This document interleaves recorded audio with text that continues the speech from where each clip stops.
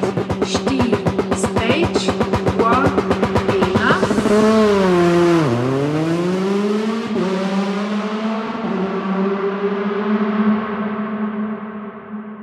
Ta hitri podcast, ki ljubi dirke. Z vami sem Uroš Modlic, v moji družbi pa lahko poslušate zanimive, znane in manj znane sogovornike, katerih skupna točka so dirke.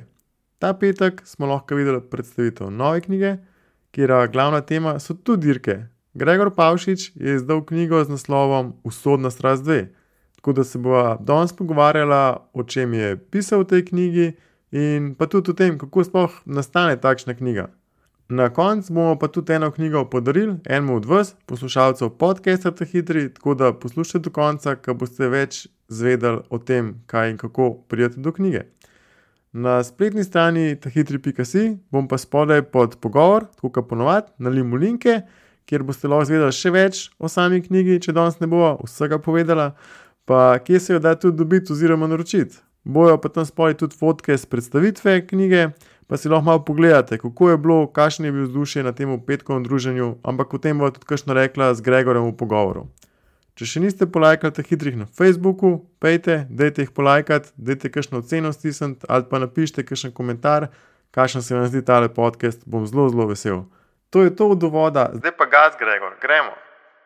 Čau, evo, včerajšnji dogodek je uspel, si zadovoljen predstavitev knjige, kar velika udeležba, videli smo veliko legend. Si zadovoljen, kako se ti je zdelo?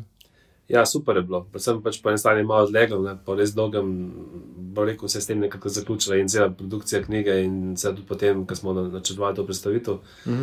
Nekako sem se pač že v štartu zamislil to malo širše, da ne bi sem predstavljal knjige, pa da bi pač probal tudi zbrati na kupu malo več teh starejših dirkačev, jih malo združiti z mlajšimi.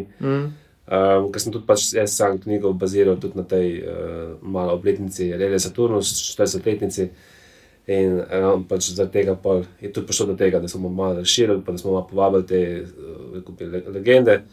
Moram reči, da sem bil kar vesel, da so se pač brez nekih težav večina njih odzvala pa prišla, tako da mislim, da je bil kar lep večer, da so tudi sami pač uživali, da so se največ nekateri kar po nekem daljšem času malo videli spet skupine. Sreča ali pa kakšno rekla, pa obujali spomine. Zihar. Ne, je bil tak dober vibe, ja. Ok, pa preden začneva s knjigo, preden bomo malo polistala v novi knjigi, pa poveva kaj več o njej, kaj pa te pomenijo dirke? Ja, veliko, ne, pač okrog knjig se praktično vrti skoraj celo moje življenje, ne, bom rekel, že če pustim tiste otroška leta, ko smo pač tako hodili okrog, je bilo že pač potem pozneje, ne vem, se spomnim v srednji šoli, si razmišljal sem še o tem, ne, več ali manj. Se spomnim spomladi, ko smo čakali pač prvi redi, ne, pomati bi to boljši redi v Avstriji, to smo tam že februarja že si odšteval dneve, tedne, koliko je še, ne. Da, kako je. Z mojim pač takrat smo dosti blizu živeli Matejem Čarja, ki je bil tudi pozneje sovoznik, se spomnim, da smo se pač velikrat po telefonu pogovarjali tako tiste spomladanske, in koliko še, še en mesec, veš, ne. In pa se je končno začel, tako da ja, ogromno pomeni, ne, in pa seveda se tudi pač neka ta čist privatno dušenje se je pač tako razpredel vse skupaj, da je to postala tudi nekak služba, oziroma da sem se lahko s tem ukvarjal tudi naprej. Ja, pač potegaš. Tako da ja, brez tega je bilo zelo težko, no. Potem, ko smo začela, ko si omenil že za nazaj, kdaj je bil tvoj prvi stik z dirkami, oziroma kako si prišel sploh do dirk, da si, ne vem, prvič na dirko, ali da si prišel do tega? Ja, so mi pa starši pedali, ne, to je bil pač Saturnus leta 85, to sicer se pač ne spomnim, da sem več ali manj prespal na vojskem po noči, vse skupaj, ne. To so bili pač tisti, to je bil prvi Saturnus za Evropsko prvenstvo, Porsche in tako naprej. Baje je bilo zelo glasno, baje smo prišli zelo zaprašeni domov, ne. Baje, jaz se pač ne spomnim. Pa tam recimo konec 80, no se pa spomnim že malo v živo. A pa smo pač skozi starši hodili okrog, no, z očetom pa z mamo tudi, no. Z našim kombijem družinskim smo pač potovali po te dirkah okoli. Ja. In tako, no. Ok, pa dajva odpreti knjigo. Oziroma, lahko prvi na naslovnici vidva že naslov Usodna strast. Zakaj je usodna strast? Ja, usodna strast pač pa sem zaradi tega, kar so že prej malo rekla, ne, se pravi, ok, jaz sicer govorim zase, pa sem se s tem nisem nikoli dirkal, ampak se mi zdi, da pač vsi malo gremo v ta šport, ker da se za malo daljše obdobje preklene nase. Zdaj, ali so to pač dirkači, so to sovozniki, tudi, ne vem, organizatorji, funkcionarji, tudi mehaniki, ne. Vsak se pač malo s to druščino poveže In je potem seveda tudi dosti težko iti stran. Sej mi je ok, in valjda, drikači, vsak bo pač vedel, ne, da gre ogromno časa, denarja v to stvar, ne. Ampak vse še na koncu je pač to užitek in je to ena fajn stvar, ki jo počnemo v življenju. In se pač čeprav je velikrat težko, pa nam je tu mogoče da kaj žal, pa ko se nazaj spominja, so to pač lepi spomini. In ti pač ni žal, da si bil toliko časa v tem. Ja. In to zaradi tega pač, ne. Taka pač, ena strast, ki te malo preklene in te malo tudi prisili v neko en tak življenjski stil, ne, ki je pač marsikaj potem temu prilagojen v življenju. Ok, pa tudi knjigo, ki prima široke, trde platnice, A4 velikost, tam nekje. Koliko strani ima? 352. 352. A si kdaj štel, koliko besed je v njej ali pa kitajskega? Ja, tehnične. Naredil sem nek pregled znakov, no, ker mi bolj v novinarskem v teh znakih operiramo. Ne. Pa mislim, da je bilo okoli 370,000 znakov, nekaj tazga. No. Okay. Podmaco tako recimo te članke, ki delamo vsak dan, ne, so pa 5,000 recimo. No. Tako za nek primerjavo. Ja, tako da je kar velike. Ja, pa itak so pač in slike noter, teksta, tako da. Ja. Kaj pa, če bi tako mogel povedati, ne vem, koliko cajta si vložil v knjigo, a imaš kakšno oceno, oziroma koliko dolgo si jo pisal, ne vem, kdaj si začel recimo? V bistvu začel sem jo delati, mislim, da jeseni 2016, torej nekako 2 leti približno, no, mogoče malo več. No. Spomnim se, da pač najprej smo na Alešu Pušniku v Mariboru. No. In takrat se je pa začelo, tako da recimo eni dobre 2 leti ima kar dosti tako, no, za resnega dela. No. Ker prva knjiga je nastajala bistveno dlje, ker je bilo malo tako, no, pa vmes premori, pa nisi niti točno vedel, ali bi ali ne bi. Ne. Okay. Pa verjetno tudi tista prva usodna strast je prva tvoja knjiga. Prva. Tako da pa tudi verjetno se kaj loviš, gledaš stvari, spoznavaš na novo. Ne. Ja, seveda, se pa še poznamo. 5 let razlike, tudi mogoče tudi bi tekst malo drugačen, vse skupaj se poznajo. Ok, ko se veliko omenila še ta prvo knjigo, kakšna razlika, ne vem, primerjaš prvo po drugo, tako vsebinsko?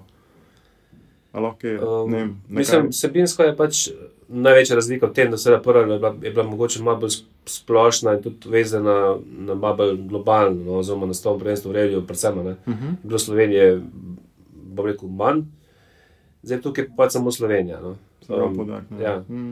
Zdaj samo rekel bi, v glavnem smeritu knjige je pa še zmeraj približno ista, se pravi, malo pisujemo ta šport za mogoče malo širšo javnost, ki ga mogoče slabše pozna, ne, in ga pač poskušam tudi pojasniti, zakaj je pač ta usodna strast, zakaj je to tako zanimivo in zakaj nas, rekel bi, veliko nas tako navdušuje tole, ne.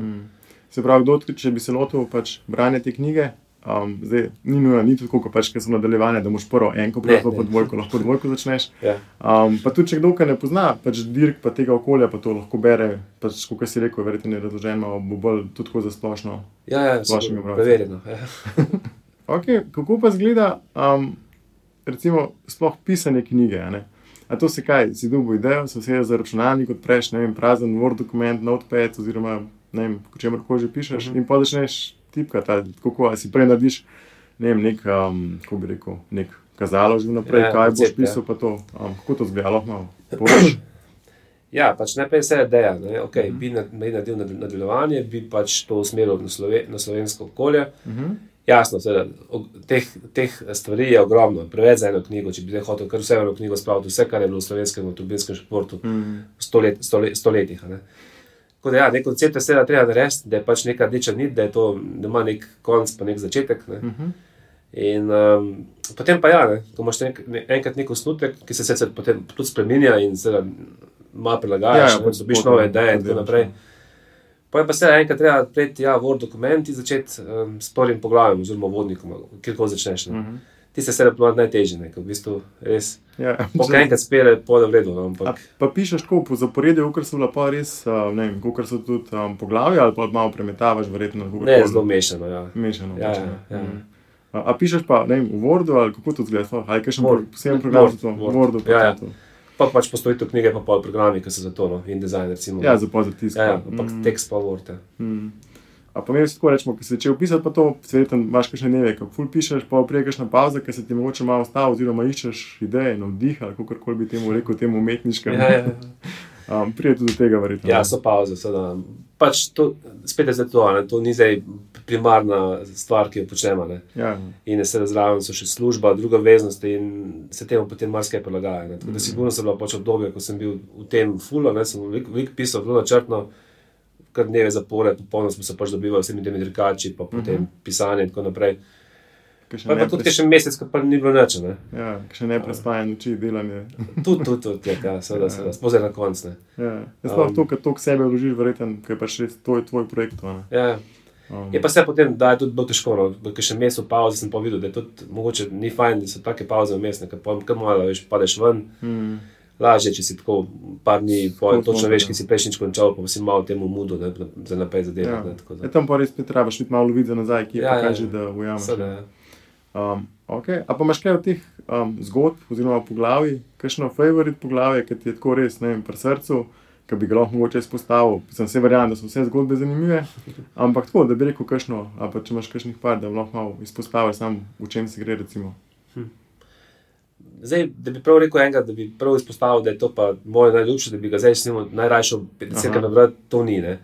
Zdaj pa so, recimo, zanimivo poglavje. Mogoče, zdaj, če bi tako rekel, eno poglavje opisujem družine, ki so, bo rekel, na nek način z dirkačem živele v tem športu. Imamo na eni strani Roka Turka za svojo družino, imamo, ne vem, Prekove izvrtnike, imamo Irančičeve in še veliko je bilo teh primerov, kjer smo pač spoznavali, kako so to, ne vem, očeti, mame živeli to strast, to dirkanje pač z svojimi otroci, kako so potovali po Evropi s kombi in tako naprej.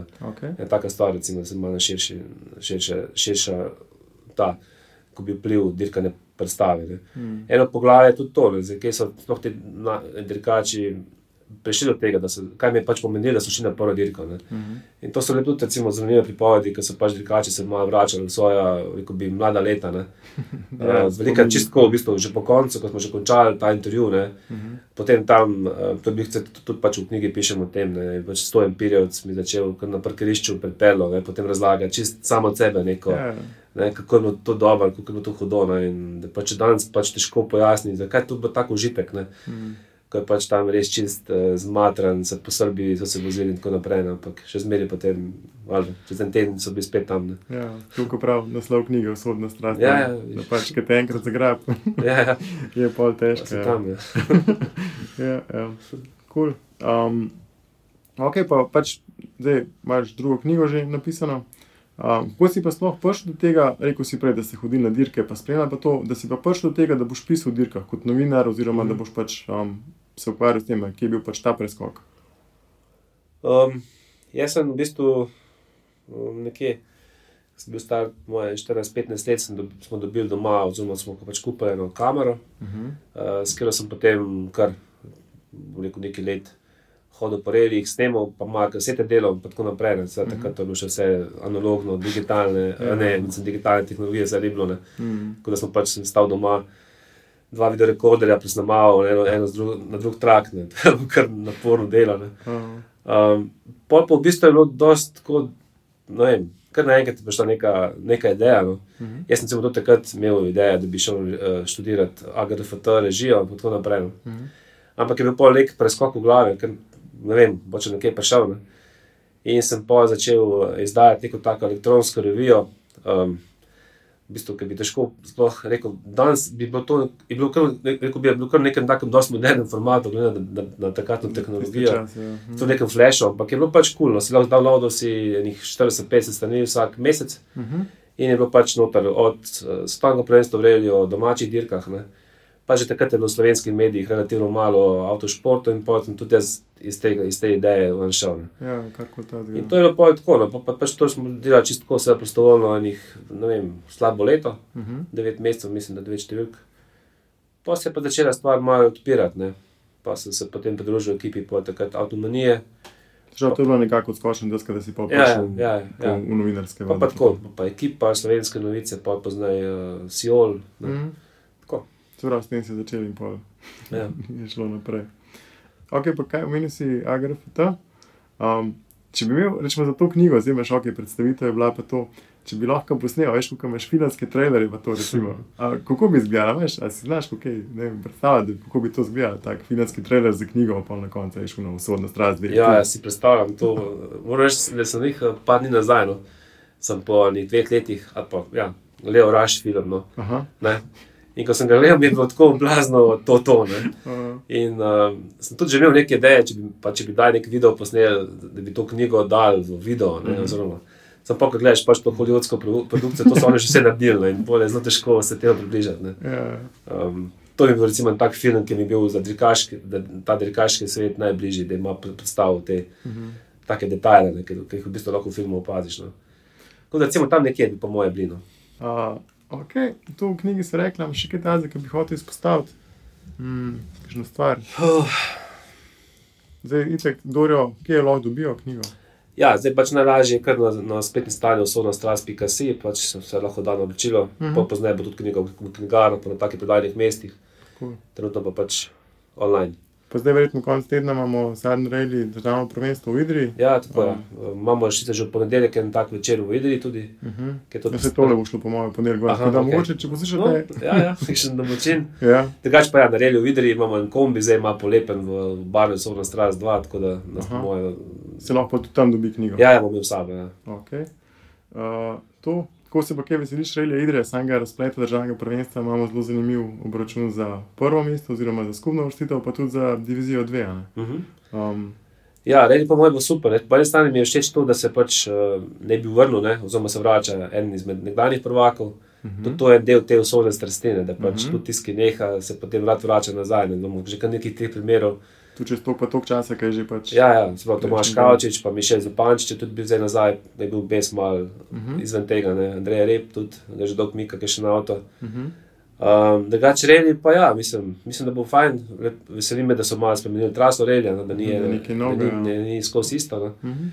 Že to mislim, da je popestri nenormalno dirko, ne.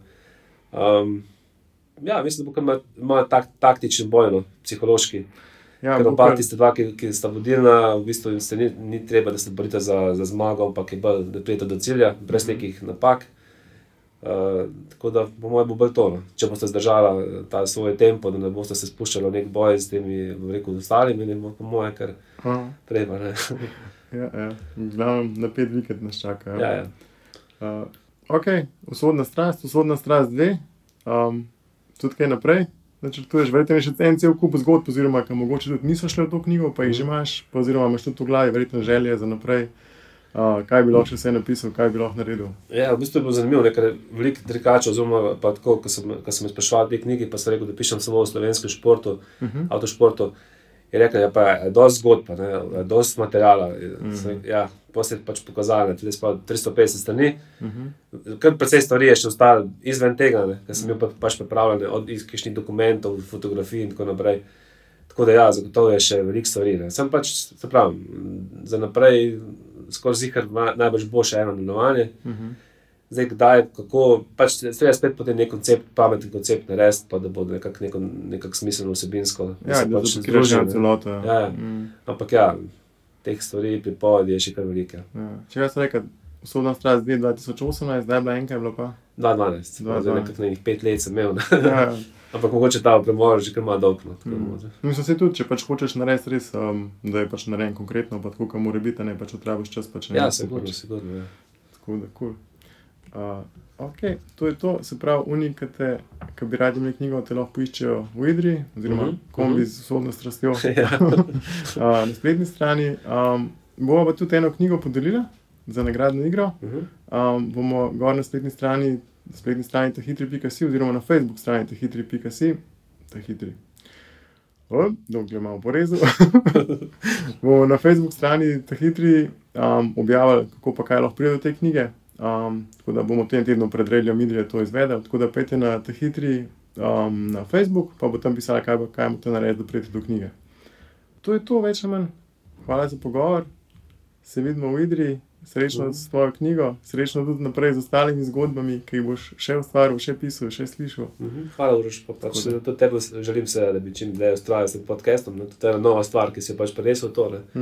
Pa tudi ti bi verjetno skupaj s svojim očetom veliko lahko o tej dirkaški in usodni strasti povedal. Res je, ja. Res lahko rečem, da je pač usodna in da je tudi strast, ja. Da gre to skupaj, ja. Cool. Se vidimo. Evo, to je bilo malo voda v knjigo za začetek, za malo občutka, o čem se sploh gre, pa kako nastane sploh takšna knjiga, kakor je knjiga Usodna strast 2.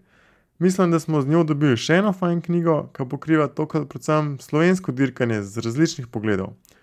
Da vam je všeč Gregorjevo delo, lahko tudi najlažje pokažete tako, da ga podprete pri njegovem ustvarjanju in kako lahko to najboljš naredite, je tako, da kupite knjigo. Ker je vsekakor zanimivo branje, sploh zdaj, ko je že jesen, večeri bojo dolgi, zimski premor od dirk pa je tudi veliko krajši z zanimivimi zgodbami iz knjige. Pa kolikor vem, je na voljo tudi še nekaj izvodov prvega dela Usodne strasti, če je še kdo nima, tako da pejte pogledat pa naročite. Zdaj pa še tole, Gregor mi je pustil eno knjigo tukaj, da jo podarim enemu izmed poslušalcev podcasta Ta Hitrih. Komu? Enemu izmed tistih, ki boste na Facebooku polajkali stran Ta Hitri, če seveda še niste, in pol delili oziroma šerali pa stisnili like na objavo epizode, kjer z Gregorjem govorijo o knjigi. Sej bo tudi tam na Facebooku pisali kaj in kako, pa poiščite, pa akcija. Ta Hitri pa lahko poleg Facebooka ujamete tudi na Twitterju in pa seveda na spletni strani tahitri.si, tam tudi piše, kako se lahko na tale podcast naročite, da boste skozi na tekočem, kdaj je kakšen nov pogovor objavljen. To je to za ta teden, zdaj pa začeti brati knjigo. Pa hvala, da ste v družbi Ta Hitrih. Smo se malo zaklepetali, bo ura 40, a veš, in potem sem tvorem v letalu, pa tipkal cel intervju. Ampak pa sam Pa smo res začeli